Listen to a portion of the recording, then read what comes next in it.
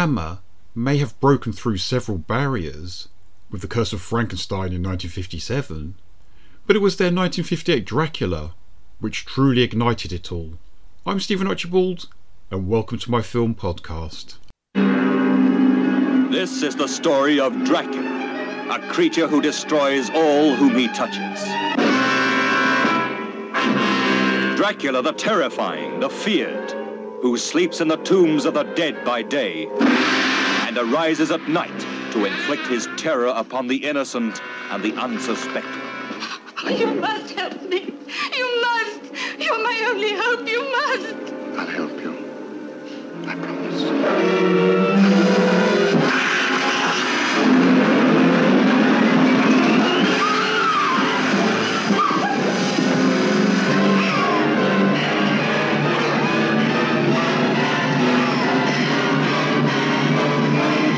Please try and understand. This is not Lucy, the sister you loved. It's only a shell, possessed and corrupted by the evil of Dracula. How do you destroy a fiend who has so far proven himself indestructible? Hello, welcome to my podcast, They Came From Within, Cult Movie Reviews, Tall, Dark and Gruesome, Dracula, 1958. We may take it for granted now, but Hammer's The Curse of Frankenstein and its next title, Dracula, completely changed the landscape of the horror movie genre in the late 1950s. For one thing, by changing how violence could be presented to a mainstream audience, and thereby attracting fierce critics as well as countless admirers. The four essential individuals from the groundbreaking Frankenstein flick, the director Terence Fisher, the writer Jimmy Sangster, and the actors Peter Cushing and Christopher Lee, were reunited for this outstanding production. Once again, Hammer sidestepped any copyright problems with Universal by setting their version of Dracula in the same time period as Bram Stoker's classic novel, which was first published in 1897. Universal revived their fortunes in the early 1930s. By releasing a Dracula movie and then a Frankenstein picture. Ironically, Hammer did the same in the late 1950s, but reversed the order of release. In 1885, the bloodthirsty Count Dracula, portrayed by an impeccable Christopher Lee, leaves his sinister castle in order to wreak havoc in the Germanic region of Karlstad, with the ultimate aim of possessing Lucy Holmwood, who's played by the lovely Carol Marsh. This imposing vampire meets his match in the shape of the swashbuckling Professor Van Helsing, portrayed by the one and only Peter Cushing. And let's face it, Cushing's so great in this role, many still consider him to be the definitive Van Helsing on screen.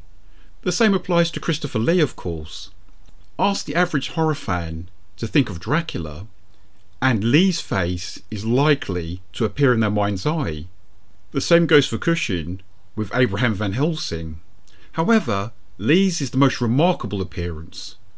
When you consider he only utters a total of 16 lines in the entire movie, and all within the first 10 minutes, making Jonathan Harker, played by John Van Eysen, the only character the Count converses with. Further still, Lee is only on screen for around 7.5 minutes. So that's quite some impact. And proving that improvisation can be a great thing, it was Peter Cushing's idea to use candlesticks as a makeshift crucifix. He also came up with the idea of racing across the table and tearing down the curtains. During Dracula's only conversation with Jonathan Harker, Christopher Lee smiles briefly. It is the only time he ever does so, playing the Transylvanian Count. Whether it was down to budgetary restrictions or not, the supernatural aspects were kept to a minimum. This Dracula does not start out as old and grow increasingly younger as the movie progresses, nor does he transfer into a bat or any other creature or element.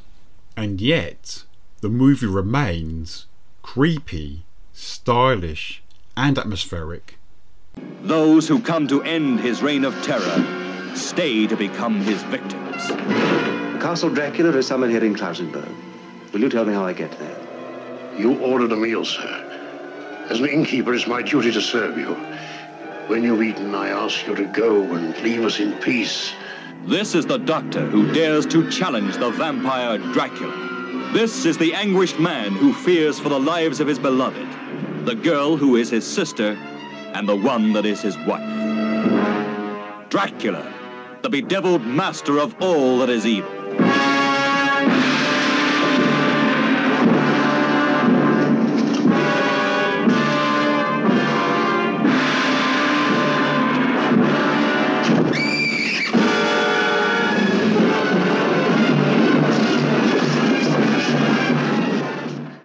Besides, Fisher was more interested in using vampirism as a means to push the sexual boundaries in cinema.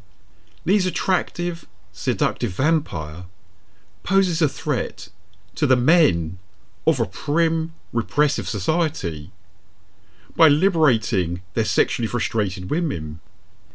Just check out the vampirized reaction of Melissa Stribling's character in this movie and of Barbara Shelley's character in the 1965 follow-up, Dracula Prince of Darkness.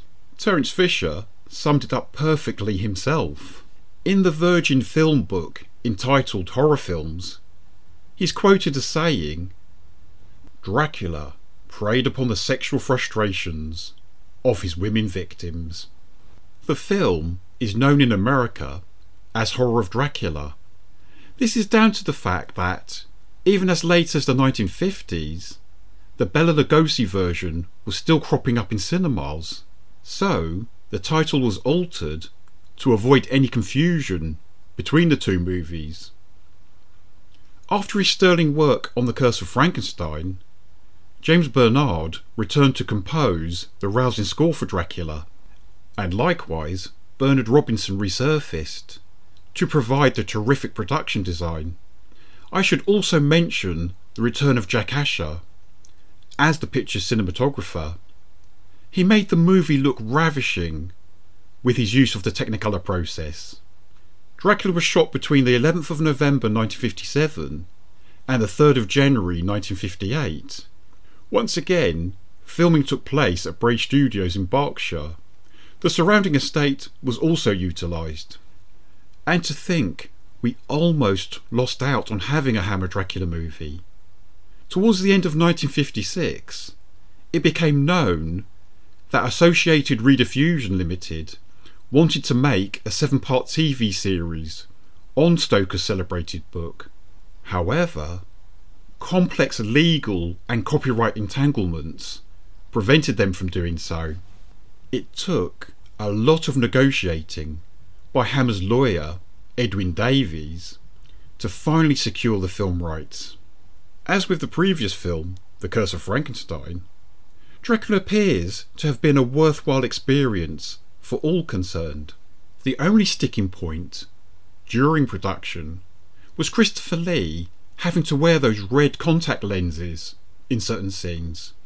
He pointed this out in his autobiography, Tall, Dark and Gruesome, to quote, "They irritated my eyes, so that I wept copiously, which was utterly out of character for the heartless Count. Furthermore, they hindered me from seeing where I was going, so that I was constantly crashing into people and falling over things." Most of the critics at the time detested the movie. The Observer critic found it singularly repulsive, while the Daily Express critic complained it was one of the most revolting pictures he had seen in years. They clearly weren't prepared for a new, innovative way of making horror films. Michael Gough appears in Dracula as Lucy Holmwood's brother Arthur, and Valerie Gaunt portrays the seductive vampire seen towards the start of the picture. Dracula received its world premiere at the Warner Theatre in Milwaukee on the 8th of May 1958.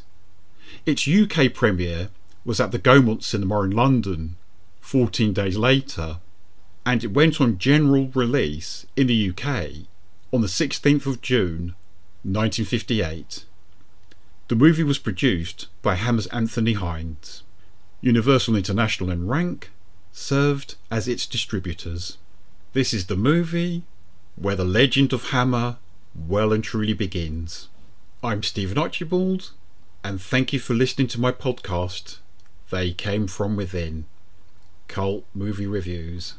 If you are a Facebook listener and you have liked what you've heard, please check out more of my episodes on the podcast host of your choice. Please feel free to follow or subscribe, or you can leave constructive comments at my email address, archibaldstephen29@gmail.com. Thanks very much for listening, and take good care of yourself.